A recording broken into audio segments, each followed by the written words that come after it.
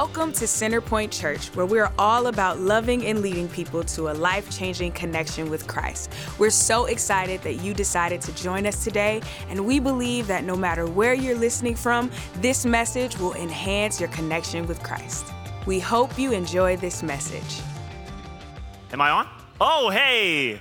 What's up, Centerpoint Church? Good morning. Man, so excited to be here with you guys. Listen, that was supposed to be a video. We had some technical difficulties, so I just want to relay what Pastor John, that was actually Pastor John, if you didn't know, was saying in that video is we're starting a new series shortly called Relationships. It's a series about relationships and the shifts we have to make in our lives. Relationships, pretty witty, right? Okay, good.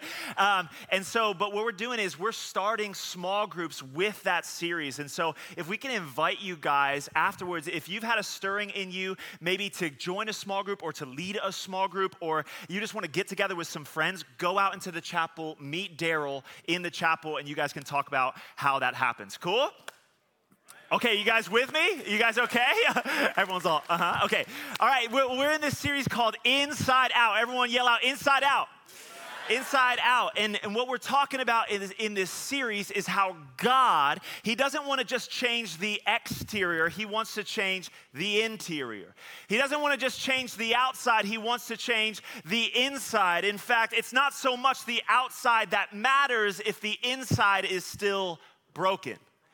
And Jesus, he speaks a lot in the Gospels of how, what good is it to clean the outside of the cup if the inside of the cup isn't cleaned, right? And he comes to us and he says, what good is it to live religiously, to live as a believer and to do the spiritual Christian things, but if our hearts aren't changed, transformation has not happened. And so God calls us into an inside-out transformation of His love. So we're going to be in Romans chapter 12, continuing this series, Romans chapter 12, verse 9. But if you don't mind, let me pray before we jump in this morning. Jesus, I thank you for being so good. You're so faithful, God. And you never wake up and decide not to be faithful, Jesus. You're always faithful. You're always good. You're always true, Jesus. And I pray right now, Holy Spirit, that you would come in like a mighty wind, like a wave, Jesus, that you would bless our hearts, that you would speak to our hearts, and that you would transform us from the inside out. And all God's children said, amen, amen. So I don't know about you, but I love baseball. Any baseball fans in here? Baseball fans in here? I grew up playing baseball. I can't say I was very good, okay? But I was thinking back on my early childhood and growing up playing baseball. And I started out my very first team playing baseball. I was probably 8 years old, and I started out in T-ball. Okay, anyone else play T-ball? T-ball, right? And for an 8-year-old, I was cranking them, okay, in T-ball. Like, I was good. As much as my 8-year-old mind can remember, I was good. Like, I was smashing them off the tee, running the bases, getting the home runs. Like, I thought I was so good. And then I played actual baseball, where the pitcher is actually trying to strike you out. And I was terrible, okay? I started out, I thought I was amazing, and then I got into actual baseball, and I was terrible. But I was thinking about this, and in T-ball, I love, even though I wasn't very good in actual baseball, T-ball, it taught me the fundamentals of baseball. It taught me the fundamentals of baseball. It taught me how to swing. It taught me to use both hands when I'm catching. It taught me how to run the bases. It taught me how to be on a team. It taught me how to listen to an authority, listen to a coach. It taught me the fundamentals that allowed me to become a better player in future years.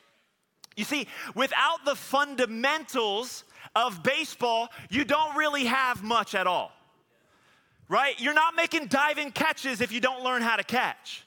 You're not stealing bases if you don't know where first base is. You're not hitting home runs if you don't know how to swing the bat. You have to know the fundamentals because the fundamentals affect everything else that follows. Are you with me, church? Much like without fundamentals, you don't have the game of baseball. If you don't have love, you don't have Christianity. You see, love is the foundation of our faith. It's not something you graduate from. It's not something you leave behind. It is the very thing by which all other things flow, the love of Jesus Christ. Love is the foundation. It's fundamental to our faith. It's almost as if you don't have In-N-Out secret sauce, you don't have a burger. You know what I'm talking about? Like if you don't have Chick-fil-A sauce, you don't have a meal, okay? If you don't have love, you don't know Jesus. Listen, and that's not just from me. If we don't have love as a body, 1 John says to know him is to love him, be loved by him, and to love others. Those who say they know God but do not love do not know God. Love is fundamental. Listen, all of the stuff, the beautiful things that we do at church, the words of knowledge and walking in the power of God and learning discipline and words of knowledge and healing, all of those things flow from love. Have I nailed it in your head enough, okay? All of those things flow from love. So I just want to give you a verse to set us up before we jump into Romans 12. I want to give you a verse that for those of us who think that we've graduated from the fundamentals, here's a verse for you. 1 Thessalonians chapter 4, verse 9 through 10.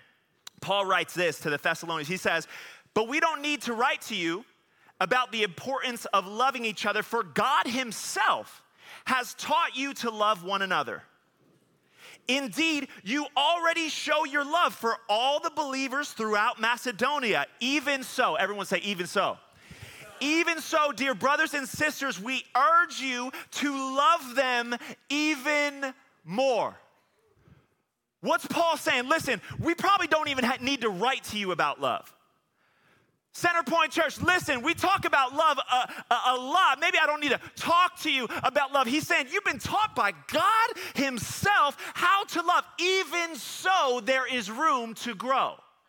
Even so, you have not graduated from the fundamentals. Even though you've been taught by God, you've been walking in love, you're starting to learn love, there is more space to grow. And I want our hearts in this room to be opened up to the fact that even if we've been a Christian for 20 years, walking in faith, walking in power, walking in his love, that there is still more to grow. There's still more to grow. This fundamental we cannot let go of. I love what it says in 1 John chapter 4, 19. It says, "We love each other because he loved us first." We love each other because he loved us first. You see, the problem with a lot of our love in our society, in our culture, in our world is that we have fragile love. We have fragile love. Our love is conditional. Our love is performance-based. Even some of the greatest people you know, they have limits, they have caps, they have conditions, they have boundary limits towards their love. And when you experience fragile love in your life from your family, from your friends, from your upbringing, from people around you, when you experience fragile love, it produces fragile love in your life. You see, conditional love, that performance-based love that we've experienced, it creates a shaky foundation that we can't live our lives upon. But what Scripture says is that we love each other. Why? Not because we've been loved by people, but because he first loved us. Let me tell you something. The love of Jesus is not conditional. It's not performance-based. It's not in and out, hot and cold, black and white. The love of Jesus is constant. It's not fragile. It's structurally sound. And when you experience the love of Jesus, the measure to which you experience the love of Jesus is the capacity you have to love the person in front of you. I'm going to say that again. The measure to which you receive the love of Jesus, experience the perfect, beautiful love of Jesus, determines the capacity you have to love the person in front of you. And I don't know about you, but I haven't reached a Jesus level love yet. Anybody else? Don't raise your hand, okay? I haven't reached a Jesus level love, which shows me I have more room to grow. And the last thing I'm gonna say before we get into the passage is this: don't disqualify yourself. You have the capacity to love. Guess what? For God so loved the world. That includes everybody. If you're loved by God, you have capacity to become love in the world. And everyone in this room is loved by God. And listen, we might not all have the same gifts. Some of you guys can't sing a lick. I've heard you. I'm serious. You'd get up here and people would start to cry, but not because Holy Ghost hit them, you know? Some of you guys aren't public speakers. I get it. That's fine. But listen, just because you can't sing, just because you can't preach, just because you're not a public speaker, whatever it is, it does not disqualify you from the fact that you can love. Listen, you might not be able to sing, but you can love. You might not be able to preach, but you can love. Right? You might not be able to put together beautiful things for hospitality, but guess what? You can love. Oftentimes we're disqualifying ourselves based on the giftings we have. Guess what? The gift for everyone is the love of Jesus. Come on. So listen, you're not disqualified from this. You got to open yourself up to grow and to actually step more into, even so, more and more we grow. And then we're going to get in the passage. Okay, that was a long intro. Here we go, all right? Romans chapter 12, verse 9 through 13 says this. It's a heavy one. Don't just pretend to love others.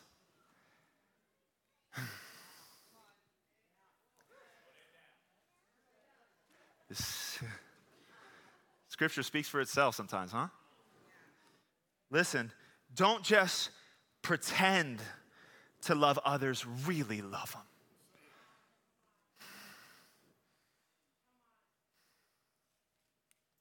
Hate what is wrong, hold tightly to what is good.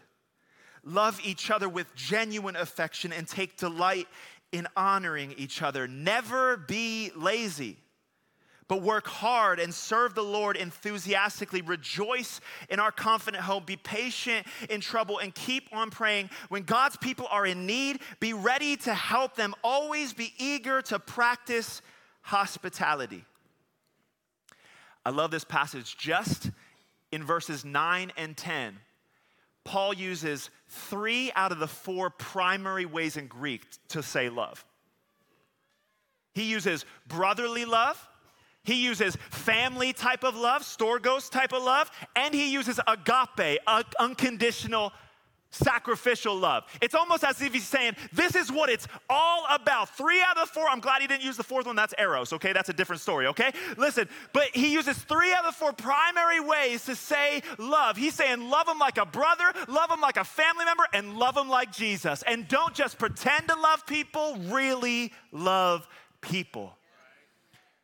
Don't play pretend. Really love people. Don't put on a face. Really love people. I love how the King James puts it, because the King James says things in ways I don't understand. It says, let love be without dissimulation. I was like, that hit me hard. I'm like, what does dissimulation mean? It means hypocrisy. Let love be without hypocrisy. Let love not be two-faced. Let love be true. Let it not be mixed. Let love be genuine, other translations put. Let love be sincere. Let love not be hypocritical. You see, the problem with the Pharisees is that they had the appearance of love without a heart filled with love. And I can find myself in that same trap. I want to say I don't, but I can find myself, especially as a pastor, especially in a Christian space, I can find myself having the appearance, but being empty on the inside. What's God saying? He's saying, you have to experience my genuine love. You've got to let go of the fragile love that you've experienced, the unsteady, shakeable love you've experienced. Receive my steady, firm foundation kind of love, so that love might be genuine in your heart. So this is my declaration for us this morning. I will walk in genuine love because God is love and he is my Father. I will walk in genuine love because God is love and he is my Father. This is who I'm learning how to love from. This perfect love in Jesus, love demonstrated for me. I will walk in genuine love. Why? Because God is love. It's his nature to love. It's who he is. And guess what? I'm his son. You're his daughter, you're his son, and we have the privilege as sons and daughters to be like our Father. Everyone say, I will walk.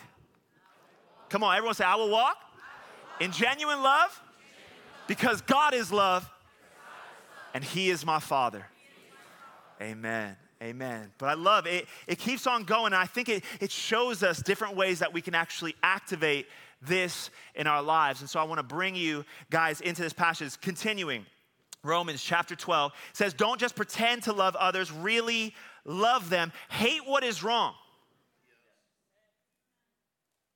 What? Don't just pretend to love others, really love them. Hate what is wrong. Love, hate what's wrong. Don't just pretend to love people. Let love be sincere. Let it be genuine. Hate what's wrong. Hold tightly to what is good.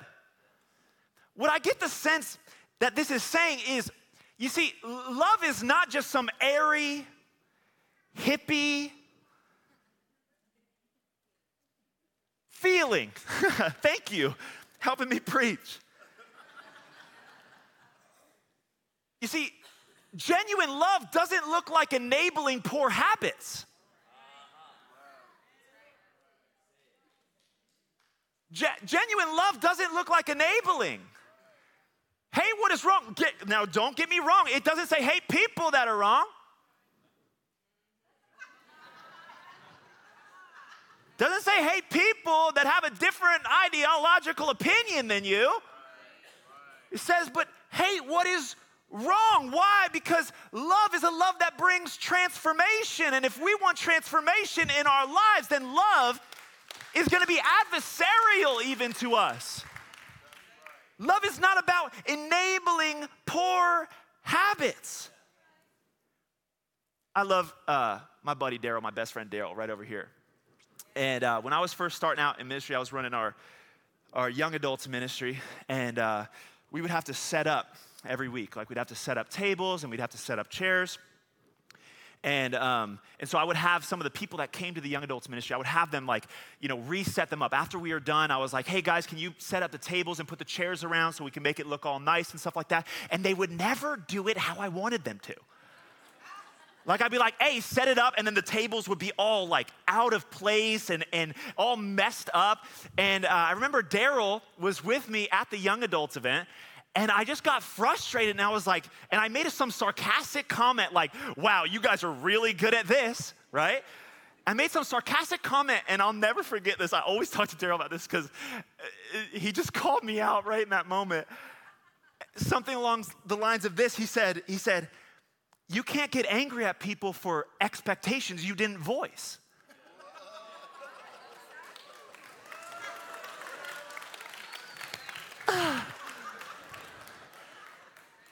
I was getting frustrated at people without telling them how I needed it done.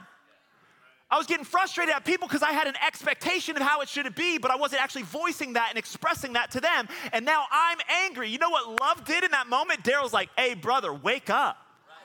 Hey, brother, wake up. These people, they're actually doing what you told them. You're just not telling them well. You're not leading well. And I remember that moment because it was like, oh my gosh, I got to express things to people. I got to change. Why? Because love sometimes looks like conflict. Hey, what is wrong? Hold tightly to what is good. John talked about this, I think last week or the week before. The scripture says iron sharpens iron. Do you know how iron sharpens iron? By hitting each other.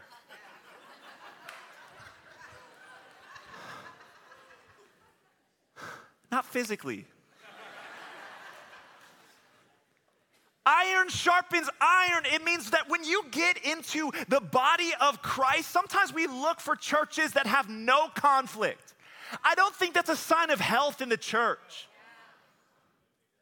Look for a church where people are actually shaping you, where people call you out, where people actually see your life and call you to a higher standard. Let's stop living in offense when people call stuff out at us and say, I can't believe they don't accept me. It's not that we don't accept you. Love requires conflict sometimes. It requires us to call things out sometimes, and we as believers have to be open to the discipline and correction from people, and more so from the Lord. Hebrews 12, I love it. It says, if God doesn't discipline you, it shows that you're not his kids. He says the very fact that you're disciplined by God proves that you're his kids. So we shouldn't run from conflict. We shouldn't run from discipline. We shouldn't run from iron sharpening iron. Why? Because that is what fashions our hearts to look more like Jesus. Love requires conflict sometimes. This is what I learned this last week. I love this so much. In the beginning, right, Eve is given to Adam, and God says, I'm going to give you a helper for Adam. And the word for this helpmate or help me in Hebrew is this word ezer kenegdo, right? And I love this. I was studying it, and it often means like a helper comparable to him. But I was reading that a lot of Jewish scholars actually believe it means a helper against him. Some of you are like, I know what that means. You see, this is the beautiful thing, is that God has actually created people in our lives to be adversarial to us. Not in a bad way like they're my enemy, but adversarial in a way that they actually become mirrors to my life and are able to shape and cut off all the stuff that isn't producing fruit in my life. And so what did God give Adam? He gave him an ezer kenegdo, a helper against him to strengthen him. How do you strengthen somebody? You go through conflict. You go through pain. You go through struggle. And so in this Christian life, God has given us people to be adversarial against us. That doesn't mean they don't love you. It doesn't mean that they don't care. It just means they're doing what God has called them to do.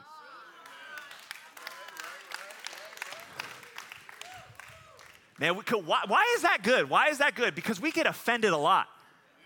They called out this, and they didn't accept this, and they told me I had to get out of this situation, and they're not giving enough grace, and they're not doing this right. Listen.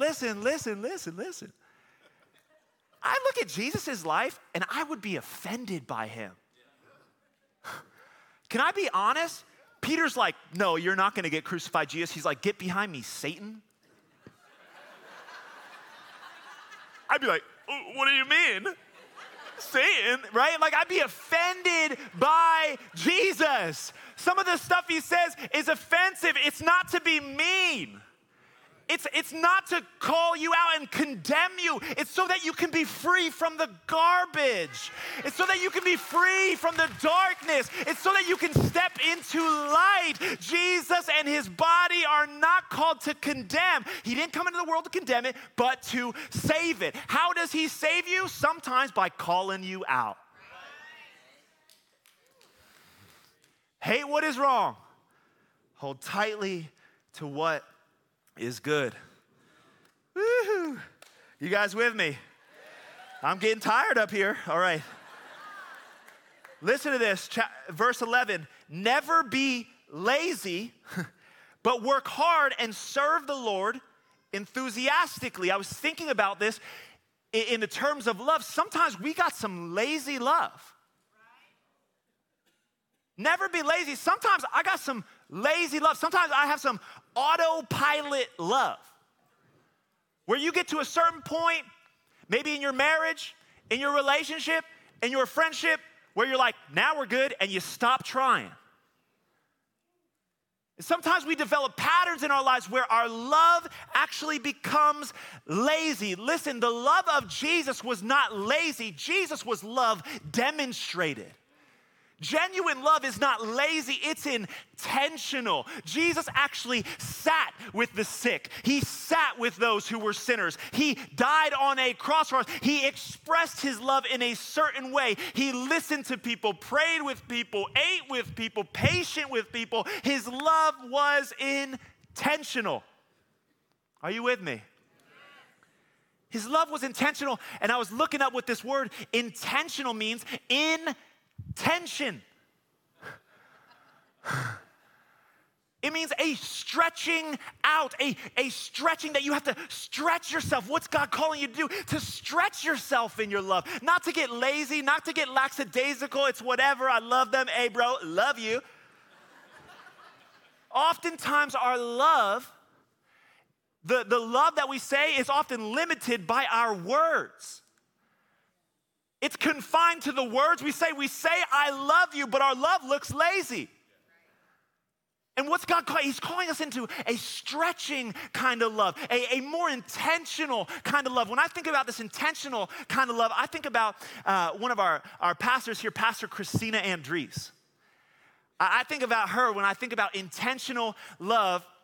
I was going through a season in my life where I was just terribly afraid, like anxious, panic attacks, just crazy.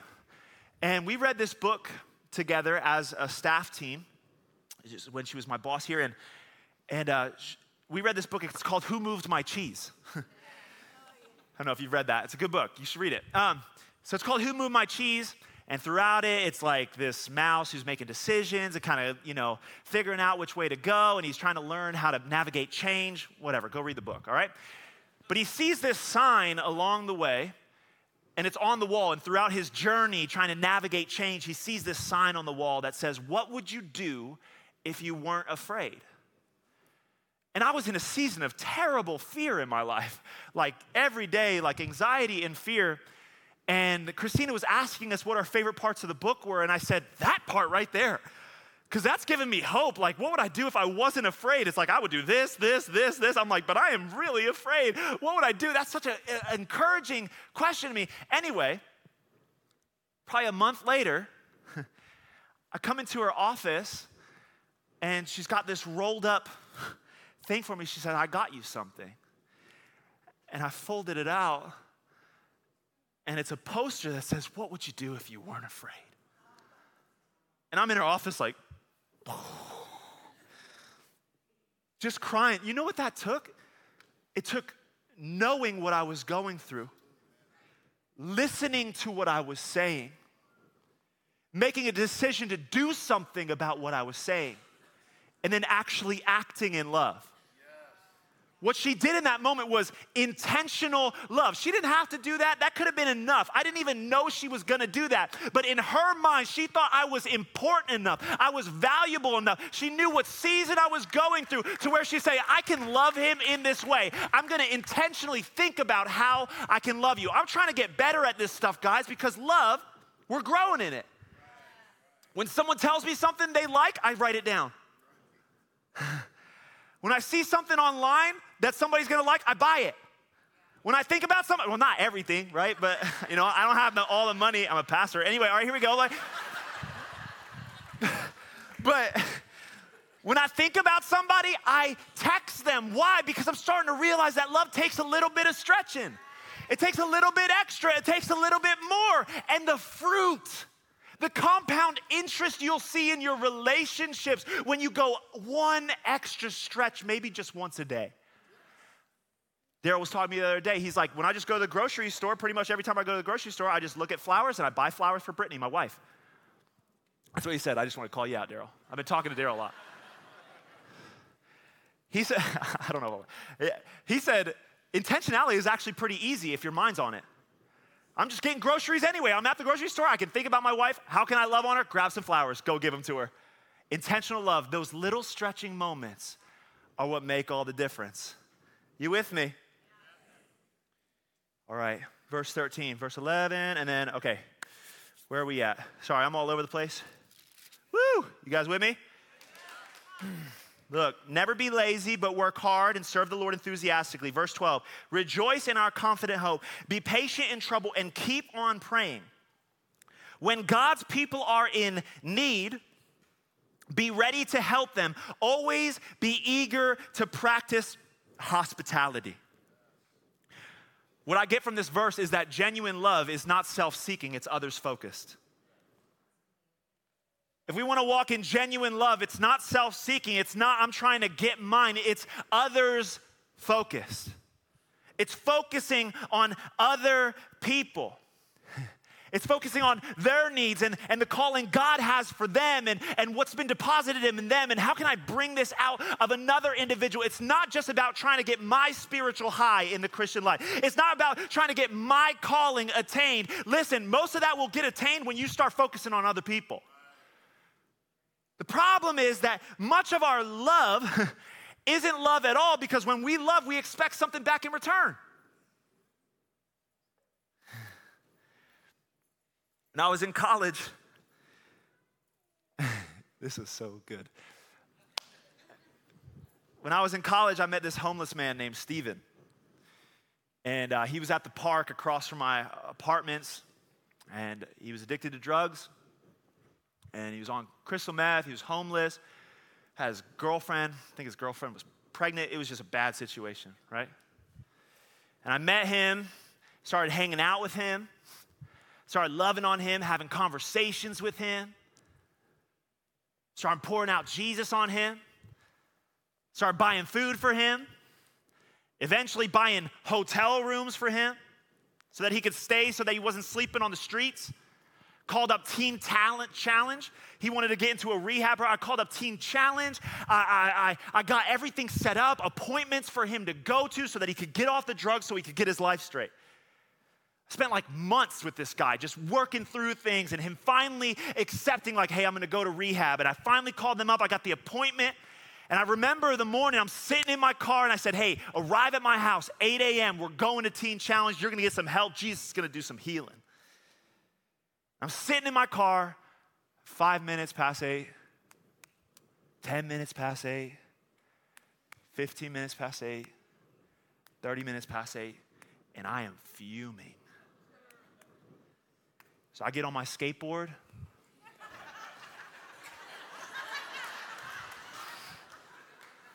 And I start mobbing over to the park. Just looking for him because I'm so angry. And I see him just moseying along. Him and his girlfriend on the bike. Steven, what's up, bro? 8 a.m., dude. Come on, man. I was going to take you to Teen Challenge. No, dude. I decided I'm not going to do that. What do you mean, Steven? Steven? Sorry, that's Nacho Libre. Anyway, okay. So bad. I can't get through a serious story. Okay, listen. I said, Steven, what do you mean you're not going to show up? What do you mean you don't want to go? Yeah, I just decided I'm not going to go. I said, fine. I literally just stormed out. Skate back. I skate back to my house and I'm crying out to the Lord. God, what is going on? I poured out my life in this guy. I invested so much in this person. I loved him so well. I bought him hotel rooms. I set this whole thing up. It was gonna be life-changing. Why? Are you kidding me? And I'm crying and I'm angry and I'm fuming at the Lord. And I remember the Lord asking me this question like a knife in my heart. He said this to me. He said, Aaron, were you loving him for him or were you loving him for you?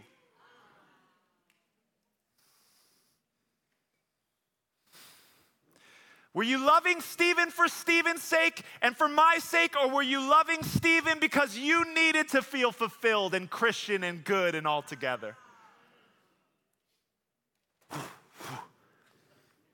I shaped up real quick after that. Why? Because the Lord's hating what's wrong and he's bringing something good, holding tightly to something good inside of me, right?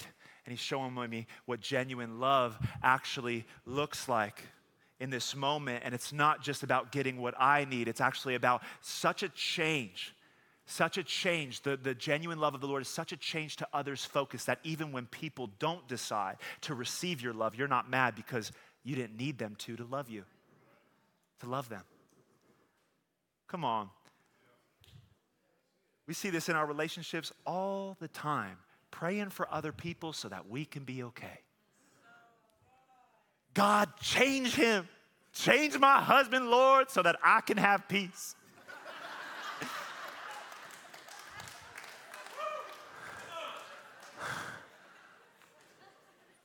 change my wife so that I can watch the game, Lord. Like, come on. We are praying for other people. Is it for their sake? Is it for God's purpose to come through in their life, or is it for our own sake?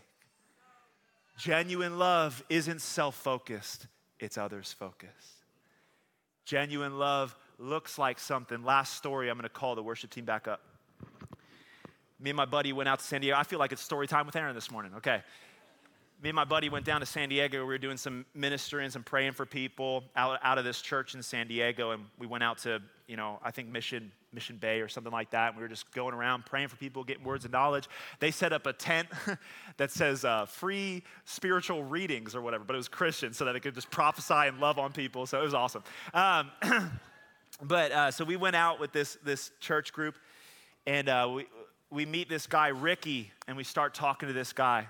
Again, and for probably 2 hours, you know what I mean? This guy's, again, homeless, he's on drugs, he's got literally 6 kids to take care of, and we're sitting with him, and we're just trying to convince him that God's good, It's like he would grab a hold of it, and he'd be like, yeah, God is good, he sent me you guys, but why aren't my kids fed? And then he would come back, yeah, God's good, look at all the blessings in my life, but why am I still homeless? Why am I still in this situation if God's good? And it went back and forth literally for 2 hours until my buddy Rob says to Ricky, he says, listen, Ricky, I'll buy you $100 worth of groceries right now for your kids. And Ricky's eyes go, huh? He gets excited. Okay, awesome. Right? He's excited. Something's happening in his life. We start walking on the way to the grocery store. As we're on the way, tricky devil. His drug dealer is on the way. And his drug dealer calls out to him, hey, Ricky. He's getting freed right there. Hey, Ricky, come on. Just got some new stuff in. And Ricky looks at him and he pauses, and you can see this moment of decision in him. This moment of am I going to live the same, or am I going to go with these crazy guys, right? And you can see this moment of the decision. He says, nah, man, I'm good. And he walks on, there's a big smile on his face, and he looks on me and he said, I just gave the devil the cold shoulder.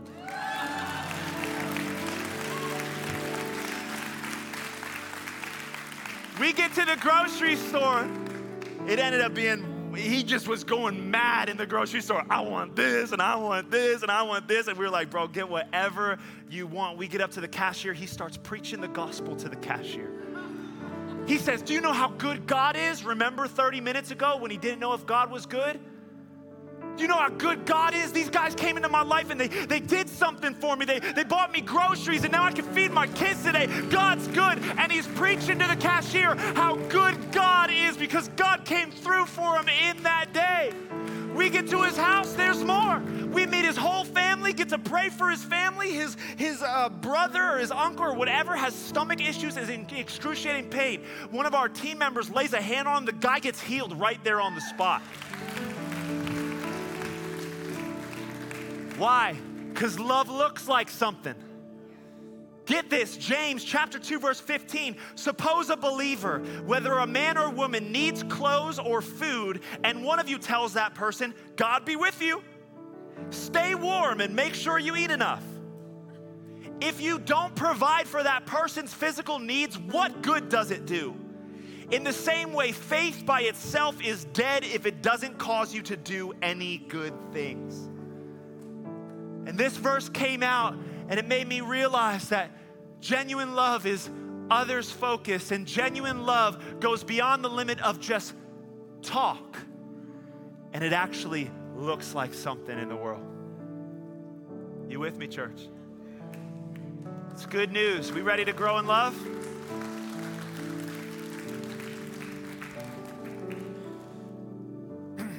Like I said in the beginning, this isn't possible without Jesus, because we only love each other because he first loved us. We can only grow in this genuine love and love each other because he first chose us. He first was intentional with us. He first loved us. He first died and let go of his life for us. And we can't grow in love if we don't have a relationship with him. So if we can close our eyes, bow our heads. I want to invite, I believe there's some people in the room that you're like, man, I want to live in this transformative love, this relationship with God, but I don't think I'm right with him. I don't think I have a relationship with God, and I need some healing. I need some forgiveness. I need God to do something in me. Jesus was love demonstrated, the love of the Father demonstrated, and he got up on a cross, and on that cross he took every sin, every mistake, every lie that we had believed, every bondage and barrier and brokenness that we had in our relationship to God. And he gave us access to freedom from sin, hell, death, and the grave. And he invites us, all he says is this is the work of the Father, to believe, to receive the grace of Jesus, to say, you know what, God, I believe in you, I trust in you, I believe you died, you rose again. And as soon as you put your faith in Jesus, he starts the transformative work in your heart. So if that's you this morning and you're saying, man, I need that relationship with Jesus, I want to step into genuine love with him, can you do me a favor, just raise your hand right now? Amen. Keep your hand up. Amen. Amen. 3 right here. Amen, brother. Yes. Yes. Anybody else? Anybody else? Okay. Take that hand, just put it on your heart right now. Just say something simple like this. Just say, Jesus, I love you and I need you. Forgive me for my sin. Wash me clean and make me new. Help me receive your genuine love so that I can genuinely love others. I give you my heart this morning, for now and for the rest of my life. I believe you, Jesus. In Jesus' name we pray. Amen. Can we celebrate Jesus for those 4 people, 5 people? Come on. Thank you, God. Why don't we stand to our feet? We're going to continue in worship. Thank you, church.